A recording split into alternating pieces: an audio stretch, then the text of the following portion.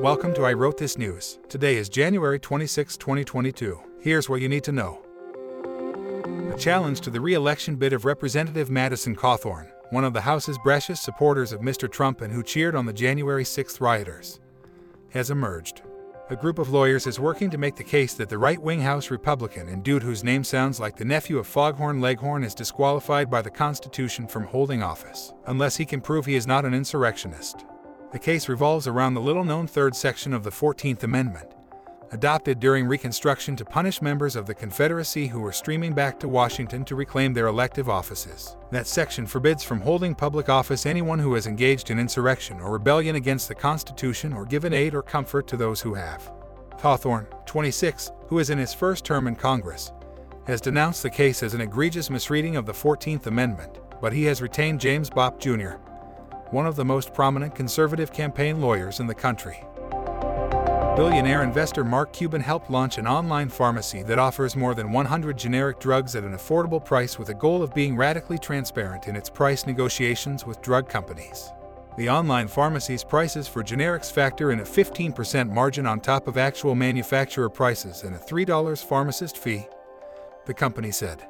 The company doesn't process insurance claims and requires customers to pay for their medications out of pocket. And to place an order for medications on the company's website, patients must request a new prescription from their doctor. The billionaire modestly named the new venture the Mark Cuban Cost Plus Drugs Company. Other than lending his name, it's not clear whether Cuban has invested in the enterprise.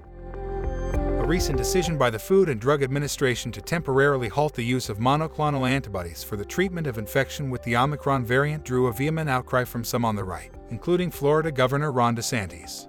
DeSantis' spokeswoman and person whose last name sounds like she doesn't even believe what she's saying, Christina Pushaw, on Monday night promoted a claim by a conservative conspiracy theorist that, quote, the FDA is trying to make it so that people in Florida die of COVID. They'll kill people to harm Republicans. The use of treatments under emergency use authorizations legally requires a determination that the benefits outweigh the known and potential risks. Despite DeSantis' claim that there is not a shred of clinical data to support the change, the FDA notes that there is significant data on the monoclonal antibodies' lack of effectiveness against the Omicron variant in a laboratory setting. DeSantis has been a forceful supporter of the use of the antibody treatments in people who fall ill to the coronavirus. Green Bay superstar and puncture-resistant Aaron Rodgers finally reacted to President Biden last week, after the commander-in-chief in December made an offhand comment to a Packers fan that the quarterback should get vaccinated.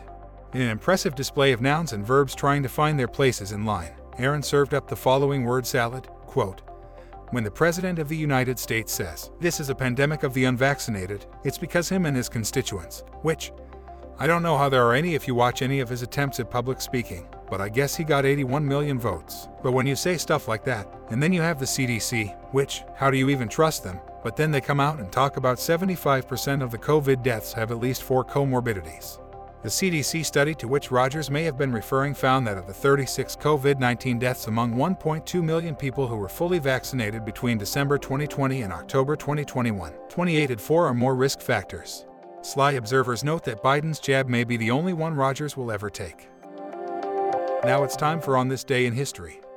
On this date in 1838, Michigan is admitted as the 26th U.S. state.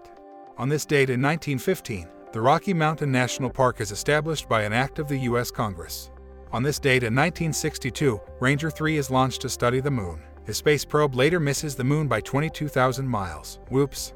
Celebrating birthdays today are cartoonist Jules Pfeiffer, baseball player and sportscaster Bob Uecker, activist and author Angela Davis, singer Lucinda Williams, rocker Eddie Van Halen, comedian Ellen DeGeneres, hockey legend Wayne Gretzky, and Portuguese-born British visual artist Paul Arrigo.